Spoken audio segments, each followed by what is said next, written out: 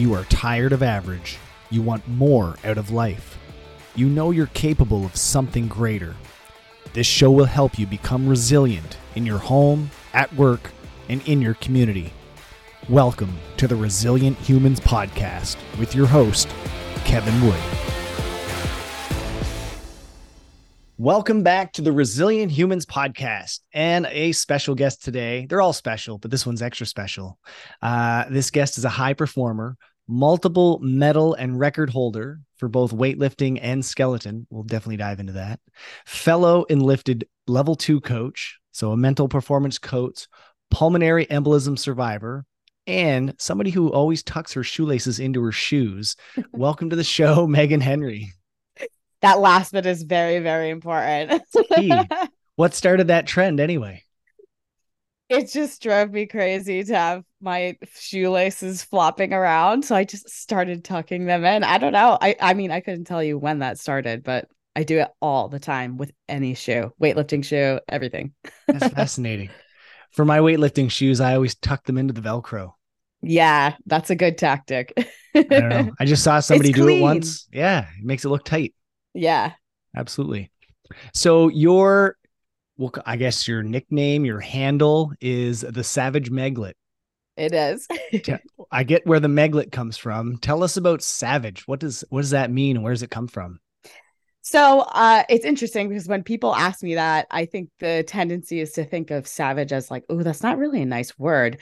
But in modern times, I would say that savage has evolved to mean, in my mind, as being like resilient and tough and like the grittiness that comes from pursuing excellence. Largely in my life, it's been in physical competition. So having that like resiliency, that determination, that grit, all of like the tough things that we think about, that's what savage means to me. I'd like to know, let's go right into this. What would be your definition of resiliency? Because everybody that I've interviewed, it's always different. And I'd like to hear your take on it. Resiliency is persisting continuously until completion, whatever that means. So completion doesn't necessarily mean accomplishment, because it may be that, for example, we'll dive into my story. It may not mean that you accomplish the thing, because and I believe that I'm a firm believer that everything happens for a reason. So you may have a goal and you may not actually achieve it, but I think the resiliency is persisting until completion. So whether it means that you actually accomplish it or not, and just like seeing that goal through. That's an interesting way of seeing it. What's your take on SMART goals then? I have my own view of them, but I'd like to hear what yours is. Just based on what you just told me, I feel like it's going to be a little different. So I do think SMART goals is definitely valuable. However, there's as far as like the being able to accomplish the goal, right? Like a realistic goal. I'm of the opinion that it should actually be something that is just out of reach, because that's when you're more likely to enter like a flow state and get into the zone, when there's the balance between like the challenge skills ratio. So it needs to be a bit challenging for you to actually be able to tap into that like superhuman version of yourself. So like, as far as being like a realistic accomplishing thing, like, is that really fun? You know, like what being a resilient human is doing things that we aren't 100% certain that we can do. So I think that's where like the joy and the excitement comes from as well, of having something that's like just out of reach and like a little bit scary. It's true. And I read this book called The Comfort Crisis. Have you heard of that one? No, I'm definitely going to write it down though. It talks about a misogi, and it's an event or a task that you do, but it has to have 2 rules. 1, you can't die. And 2, there has to be room for failure. That's it. And so I look back on my life and how many misogis that I've done. I didn't know what this term was, but I've definitely undertaken quite a few. One was the goal was to climb Mount Katahdin twice in one day. And It's the tallest peak in kind of like New England in that area. And I hadn't heard of anybody doing it before. And we asked the lady down at the little station below what would be the best routes to take. Like we didn't have a route planned. We had no idea because we'd never been there before. So the first time we do it twice in one day. And she goes, "Yeah, I heard of a military guy doing it once years ago, but you guys are crazy." It's like, yeah, we'll see. Anyway, we survived. We did it. And now it's like we look back and that's an amazing story. That But is a sweet story. would it have been an amazing story if we just did the regular routes that everybody did, that everybody does when they go there? No, it's not fun. That's not fun to me. I want my goals to be, like you said, that stretch goal where you're not sure if you're going to attain it. That's what makes it fun and challenging and interesting. Definitely. And it also makes it so you have to evolve to become the person that can accomplish that thing. So most likely in the pursuit of that stretch goal, like you're going to change some things about you, whether that's habits, whether you're getting stronger. Like there's things that are you're going to adapt and change that you'll grow so that you can accomplish that thing. And that's where I love that. I love that about competition. And I think it's awesome. Like for human beings, it's just, that's the whole point. And I really want people to come away from this knowing that it's not just physical feats. Right. You can stretch these goals. They don't have to be crazy, out of this world kind of things. I remember when I moved away from home and kind of went into this city on my own. One of my stretch goals was to just go to a movie by myself. I was like sweating. I was like, I don't know. Oh, Okay, I can do this. I can do this. And I get there. Oh my God. It's coming back to me now. I think it was one of the Bourne movies, Jason oh Bourne yeah. movies. And I got popcorn and I loaded up with butter and I set it on my lap and I just started eating it. And at the end of the movie, I realized that the butter leaked through the bag uh, and went all over my crotch. So it looked like I pissed myself. yeah. And so I Oh had to walk no. home and I'm like, how am I going to walk home? So I just had my hands in front of me. Anyway, it ended up being a cool story. And it ended up realizing like I can do these things by myself. I don't need to go on a date or a big group of people. So again, stretch goals don't have to be these massive athletic feats, although I'm sure you have many athletic feats that you could dive into. So I do. I just wanted to tap like along with those same lines. It could be as simple as, let's say you are on a date with somebody or whatever, you're out to dinner and the person goes to the bathroom. Like challenge yourself to sit there and not look at your phone. ooh, It's something like really yes. simple at that, as like just sitting with yourself. Can you be comfortable doing that? Because um that's like the norm now, right? If somebody Yep. leaves and they're sitting by themselves, everybody's sitting around looking at their phone. Well, like, can you just sit and be like, that's a stretch goal for a lot of people, right? True. Yeah. Or even if you are in a group of people, challenge yourself, just not bring your phone out. Be the weirdo. Be the one Yeah, that's not doing it and see if it influences others. That'd be the yeah. cool thing to see. Anyway, I'd like to tell us about skeleton. That like we all know what weightlifting is. People that listen to this know me, and I recently competed at the Pan Am's Masters Nice. this year, so that was actually an amazing experience. But nobody around here really knows what skeleton is. So dive into that. First off, how'd you get into it? What is it? Give us the whole rundown. All right. So for those of you who don't know what skeleton is, it is the on the same track as bobsled. So if you ever saw Cool Runnings, and it's one person wearing a skin tight speed suit, going head first with their chin inches off the ice, going roughly 80 miles an hour in most places, and you experience 5 Gs of force. There's no brakes. It's just you. You have it. There's a running start and you push this sled as fast as you can and jump onto it. And you're just steering with your body weight. So that is skeleton in a nutshell. And I got into it because I was recruited to try bobsled. So I played sports most of my life and I played sports in college. I went to American University in DC. I played field hockey for 4 years. I ran track for my last year. And then I actually joined the army after I graduated from American. And in that time, I was recruited to come and try bobsled. So the US doesn't have a robust recruiting program for bobsled and skeleton. So they pull from collegiate athletes because they're explosive, they're powerful. Usually athletes are having an identity crisis and don't want to end their career. So it's like, oh, this is a way for me to extend my athletic career. And so I went and tried bobsled. I was too small. They wanted me to put on 30 to 50 pounds. I was Wow. not about to do that. So they told me to switch over to skeleton.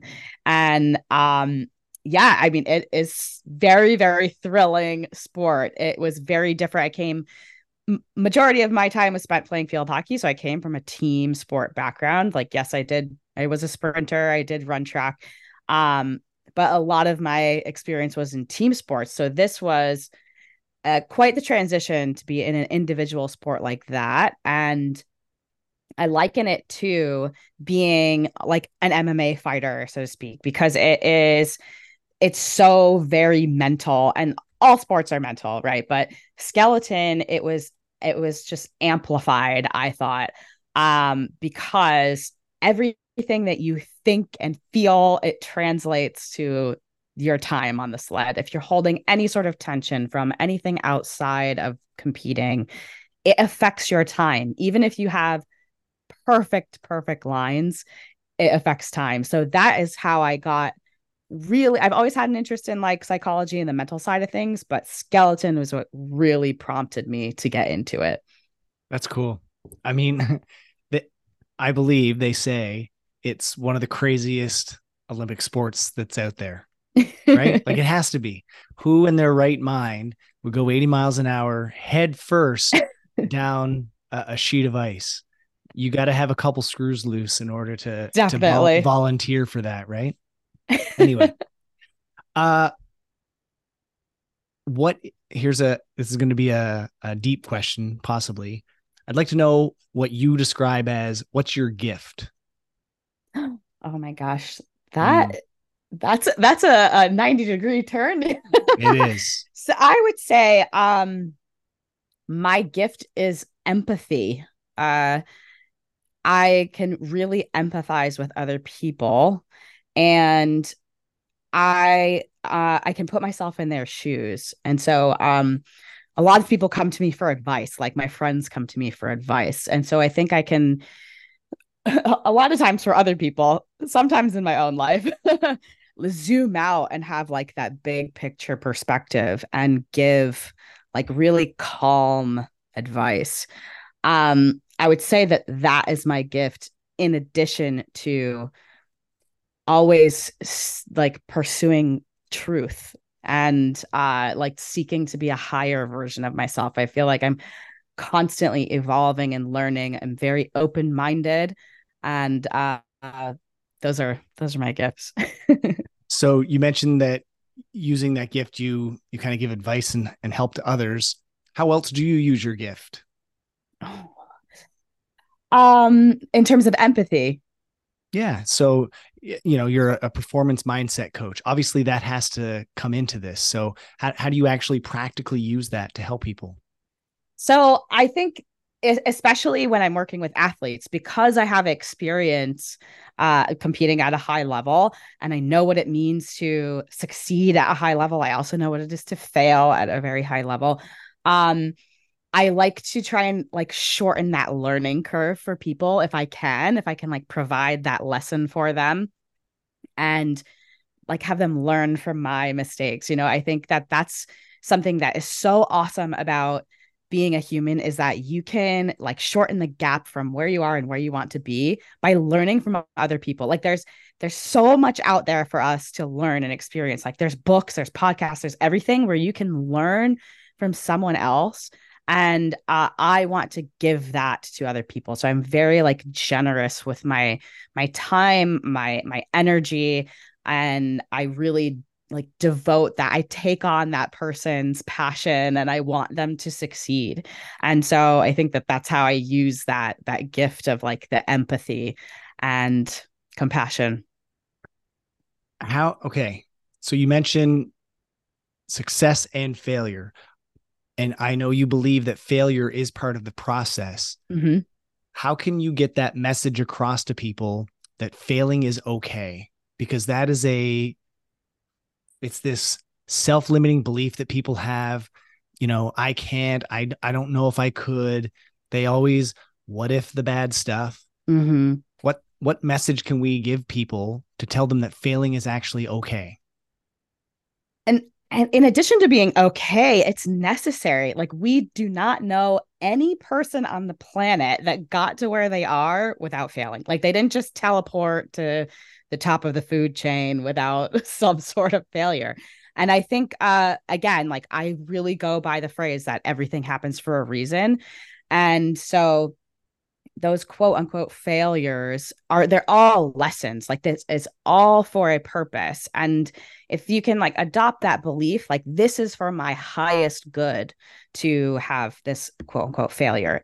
This experience, that's really all it is. It's just an experience. So you can reframe that as being something good and necessary. So for whatever reason, like, society is like, oh, I don't want to fail. I'm scared to fail. I don't want to do this. And I don't know where that came from, because it is absolutely necessary. It is inevitable, right? It's going to happen that you're not just gonna like as a baby, you start crawling, right? You fall over when you're learning how to walk. Like, there's no like you just automatically start walking or running. Or you just end up being like an NBA champion. Like, it doesn't happen. There's a transition, there's steps in between. I think I do know where it came from, and that's traditional school, Mm, right? Like everything's based, all of your grades and everything is based on not failing and yeah. succeeding. If there was a magic wand that existed that I could change something, it would be the education system. We were My family and I, we just went to Halifax, Citadel Hill, and they showed, this is from like the 1800s. They showed this like bunker area where they would teach kids and soldiers how to read, do math, and all this stuff. It looked identical to today's schools. Mm, Same rows, same desks, chalkboard. Like it was all the same. You look at cars from the 1800s to today, how much have they changed? You look at training modalities, like everything on earth has changed except the school system. And I wish there was a magic wand that I could use to change that. that is fascinating. And I'm glad that you brought that up, because it's like, that's so much from like the industrial thing. Like, okay, we're all in an assembly line and I make this Yep. and it's either good, bad, go, no go. And being in the army, that's still the thing. It's like, you either are a go or you're a no go. And I mean, wow, yeah, I didn't make that connection. So thank you. Yeah. Because in real life, like business, sport, every other aspect in life revolves around failing. I think Mm, kids need to learn how to fail. And yeah, so it's not going to be the teachers, I think, that do that. It's going to be parents. It's going to be coaches. Those are the ones that are going to step forward and actually teach the kids how to failing yeah, forward, right? Making, as you mentioned before, failure is an experience. It's the lens that you put on that experience that determines, is it a failure or is it just a lesson? If you put it definitely. with a lens of a lesson, there's no such thing as failure. It's just an Yeah. experience. I love that.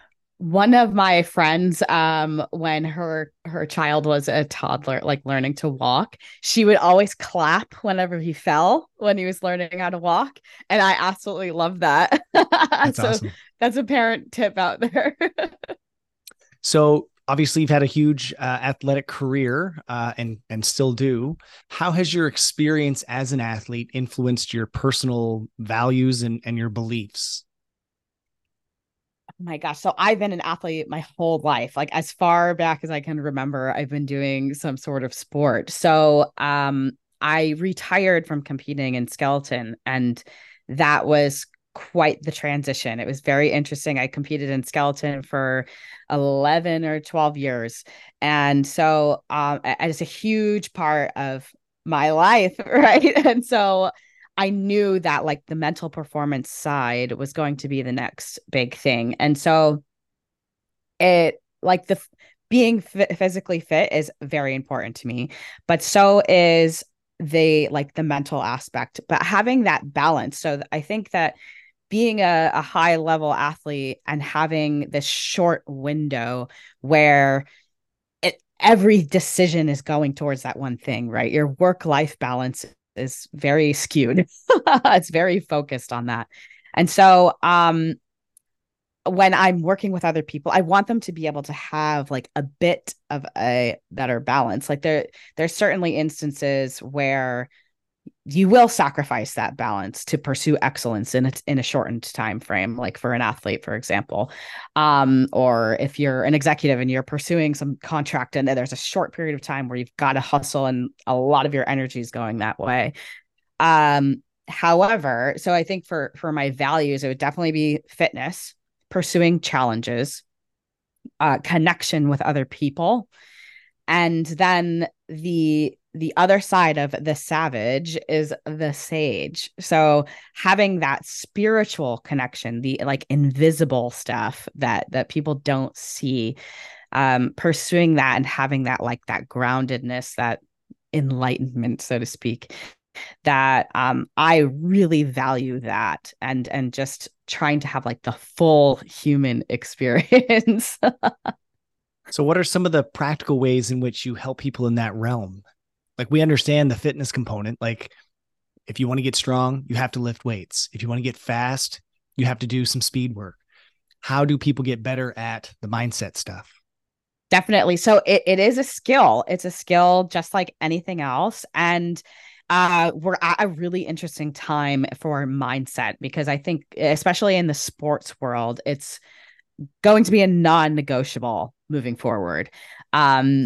It's like about to explode, which is very exciting, the sports psychology realm, and mindset in sport, because the two go hand in hand. Your mindset affects everything, right? It affects your relationships, your career, your confidence. It's everything. It determines everything in your life. And so it's very empowering. For some people, it's scary, but it's very, very empowering. And so what I try to do with athletes is give them that skill of mindset, and like, can we incorporate this in like a daily routine where we're adding things in, not drinking from a fire hose and adding a million things, but how can we make this to be a practical thing that we trust that the compound interest over time is going to yield results? Because it truly is a skill, much like, the physical aspect. Like you don't just wake up and you're a national champion in weightlifting. Like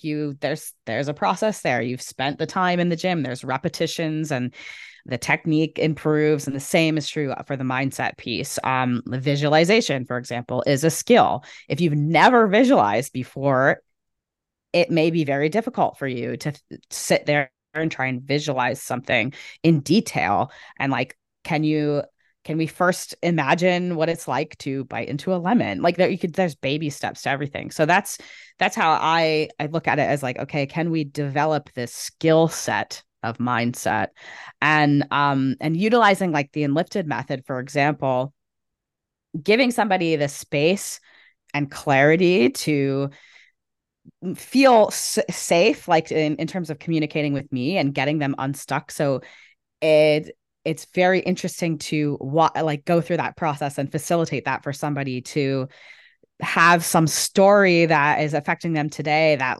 connects back to who knows, something from their childhood.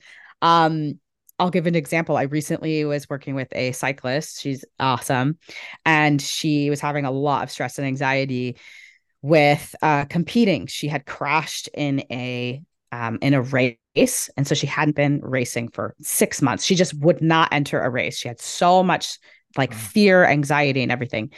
And so it ended up tracing back to a car accident that she was in. And like also something from like her mother had said. And once we had just gone through this story and got her unstuck, she entered a race 2 days later. She was like, oh, okay, I'm entering a race. And she ended up winning. And we did other things having to do with sports psychology in terms of like developing some of those supercharged affirmations just for her and visualizing what that looks like. visualizing overcoming obstacles, going back to quote unquote failures.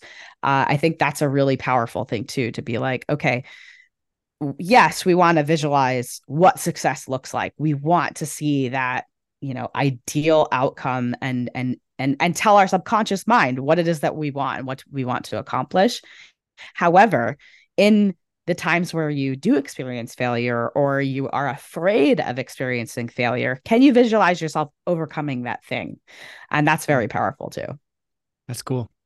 I took sports psychology and mostly social psychology when I was in university, and just so fascinated by it. Just how it's a lot of unconscious stuff that happens that moves our behavior. And I remember reading a business book called The Ant and the Elephant, and it talked about that. The ant is your conscious, and the elephant is your subconscious. You can't control your subconscious directly. What you do have control over is the boundaries that you set. Do you have any examples of that where either yourself or you've worked with somebody where they're trying to control the subconscious and they just keep kind of, bashing up against a wall, basically? So I've definitely had that experience where there's like a conflict between the two, right? If you haven't addressed this underlying belief, and you're trying to force a different one, they don't work, right? They don't mesh together. And so that a good example is like the off the shelf affirmations that you hear about, like, okay, telling yourself like, I am rich, and you're not. Um I tell athletes too, like, if you are telling yourself like, I am the winner, I'm the champion, and for example, if we use like because, so like, I am the champion because I train every day, but you don't train every day, like, your actions are not in alignment. So that you're not going to be able to force your subconscious to believe that. And so while I think that there's value in terms of like the law of attraction space and The Secret and all of that, um, the missing part that I think gets lost when that message is pushed out is that there is action that needs to take place that supports that. And so, and that's not to say that if you want to be rich and you're not rich right now, that you won't be, right? Like, but if you're taking the actions to do that, and particularly like using the phrase because, like, uh, another trick would be to be like, okay, I am rich, and redefining what rich means to you. Right. That doesn't necessarily mean financial wealth, but also, and I can see that I am taking the steps that rich people do, which is whatever. I have a morning routine, and I have personal development, and I do this. So if you can like provide your brain those examples, that's really helpful, and like short circuit that. And as far as going back to the affirmations piece, you can also do like the what if, the good stuff, and frame it in a question like, well, why am I rich? Why am I a champion?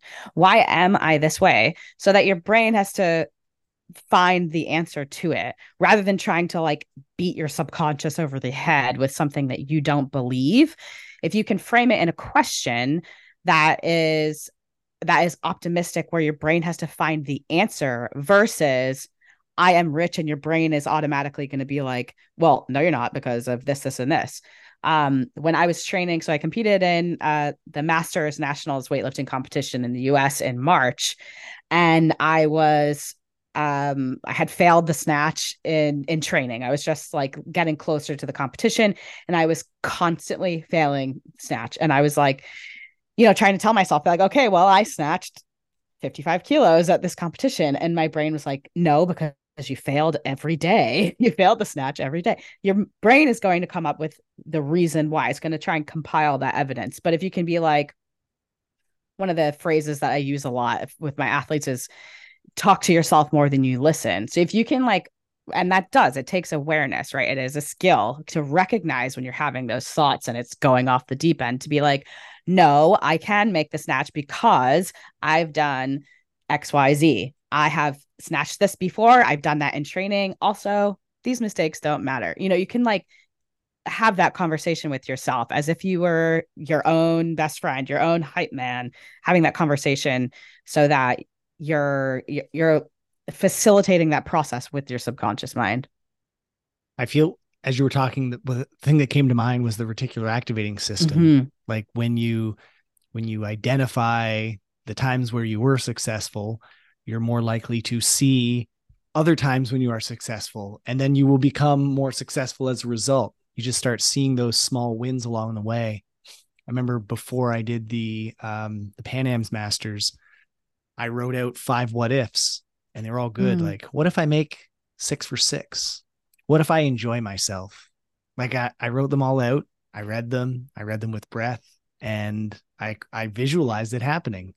And sure enough, after the competition was done, I ran back to my warm up platform. I grabbed the book and I said, they all came true. All Ah. of them. I was blown away. That's Two amazing. two personal records, 6 for 6. I had an amazing time. Anyway, didn't come in last. That was another goal. So anyway, it was awesome. And it all came down to these, you know, look for the wins, look for the highlights, and it will drive you to success versus trying to force yourself into success. Like, if you've worked with children at all, trying to force them to do something, they're going to push back. Well, your subconscious is the exact same thing as a child. It's going to Definitely. push back if you start forcing things onto it. So And that's with the that wall. energy is creates resistance, right? Like even if you're in a relationship and you're like really needy, that person's like, oh, I don't know if I want. It's Yep. just that it creates that energy, and then you are creating separation from the thing that you want by trying to be forcing outcomes. And uh, one, that's amazing. Your story about Pandams and like all of those things coming true. But I want to say that I'll give my personal example. When I competed at nationals, so my overarching goal was that I wanted to win Masters National Championships in weightlifting. So that was the overarching goal. And I did something similar, like, okay, well, what if I go 6 for 6? And so I didn't. I failed one of my snatch attempts. And so I could have been like, oh my God, now everything's gonna, kind of cascaded into something where like, oh, I'm not gonna go 6 for 6 now. So that means I'm not gonna win. And in my mind, I was like, man, so what? Like I can still be a national champion. It doesn't matter. So if you can like brush those types of things off, like, so what? So what? Next thing. And also be like, don't have like this crazy attachment to the outcome. That's super powerful as well. And another thing that I thought of when you were talking about that, so Dr. Nate Zinzer, he was the director of the Center of Enhanced Performance at West Point for over 30 years, one of my mentors, and he wrote the book The Confident Mind. And in it he talks about how we want to look at our wins are things that are global, meaning they happen all the time, everywhere, and they are representative of me. And our mistakes are temporary, it's a one time thing, and it's not representative of me. So when you have those mistakes, you can be like, okay, whatever. And if you can brush it off versus having this mean something about you, like attaching so much meaning, um, that is so powerful. It's like, honestly, it's one of the most powerful things that you can do is to be able to brush off a mistake slash quote unquote failure as, that's not like me. Like, it was just that one time. It was just at that one place. And that's a way to like have that conversation, with your mind when it's like, oh my gosh, well, no, you failed. You failed that lift. Like, oh, well, that was just that one time. I made all those other ones, you know? So Yeah. it really is just talking to yourself. And sometimes I talk to myself out loud. When I was in the gym, I would be like, so what? Having that conversation out loud. Maybe you don't want to do that, but I did. And it's very, very powerful. 100%. I have a friend, Scotty, does that. He does gratitude walks, Oh, and nice. he talks to himself while he's walking. And I'm sure his neighbors think he's an absolute nutcase, but he says it's amazing. And he sets his timer and he's like, oh, it's time to go back now. Sorry. Anyway, as you were talking, it's funny that as I was talking, it was reminding you of things. As you were talking, it was reminding me of things. This whole not putting so much weight in the outcomes. And what came to mind is, well, what could you put the weight into instead? And that's in your values. Mm. Can you hold your values to a higher standard than the outcomes themselves? That's, to me, like, I felt like a small explosion happened in my brain as that idea came up. Because if one of those what ifs didn't come true for me, do I have the tenacity or resiliency to fall back to the values that I hold near and dear to me? And one of my values, which has been my screensaver for a while on my phone, is I am driven.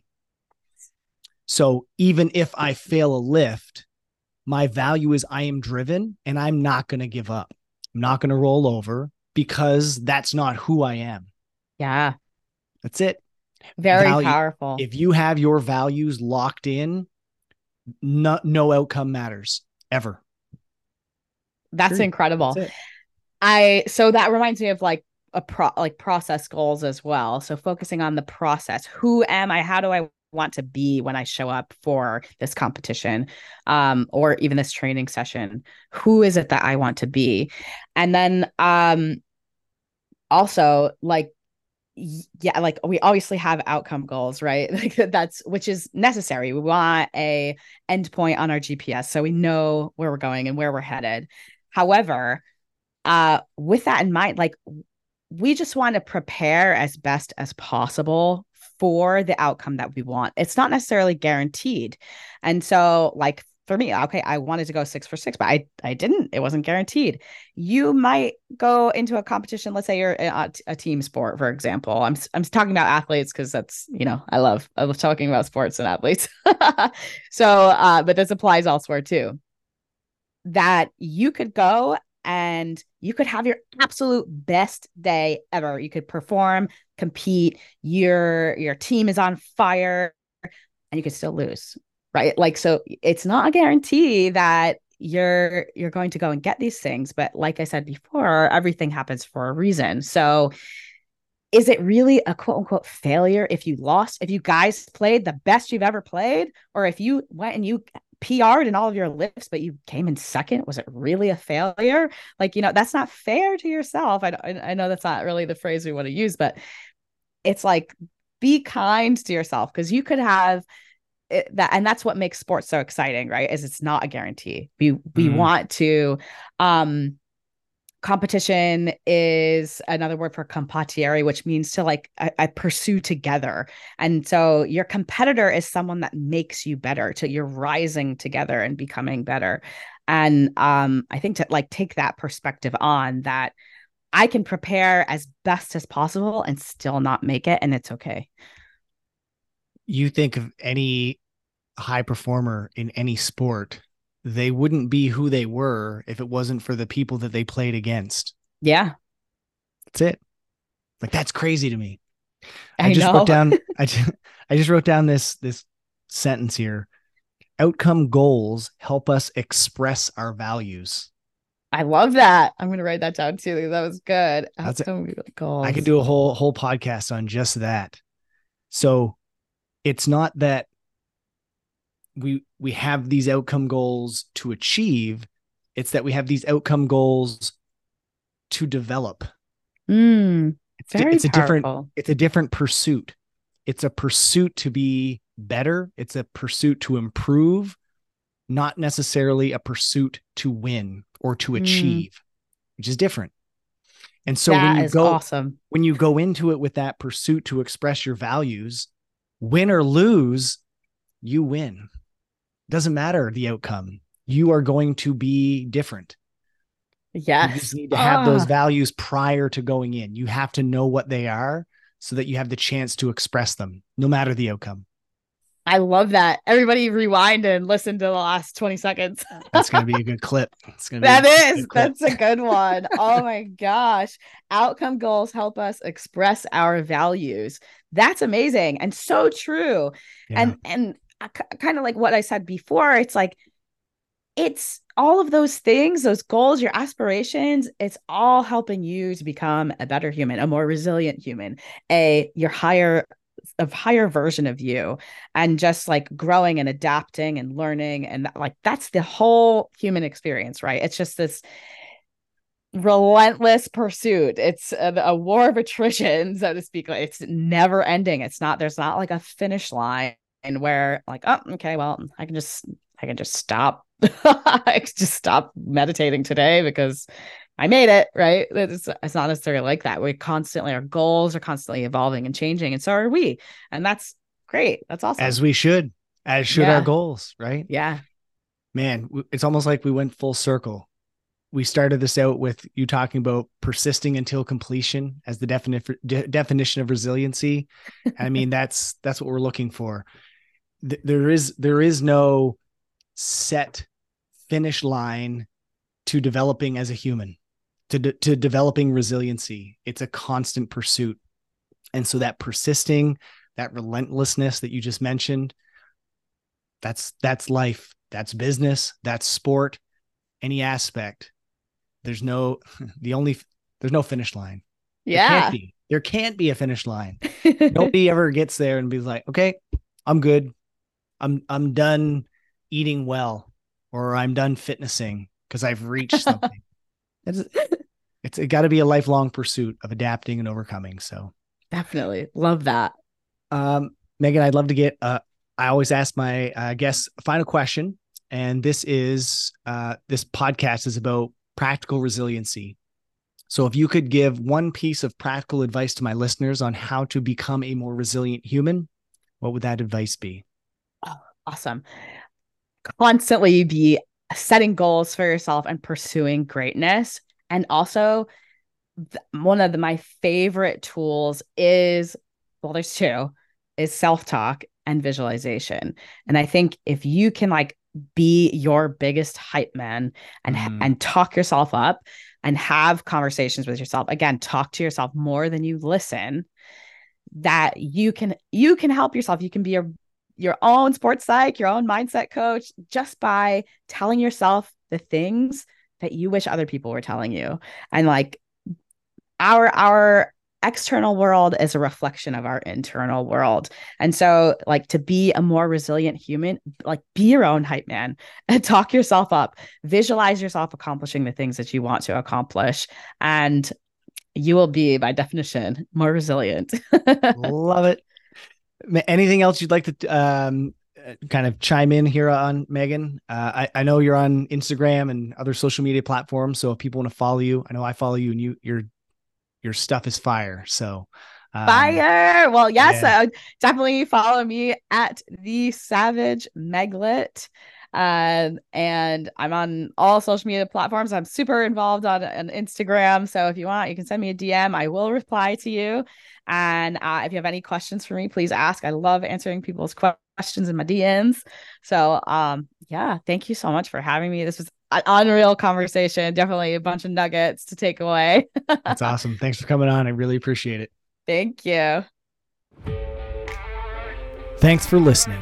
If you enjoyed this episode, please share it with others or leave a rating and review. To catch all the latest episodes, be sure to subscribe, and I'll see you next time.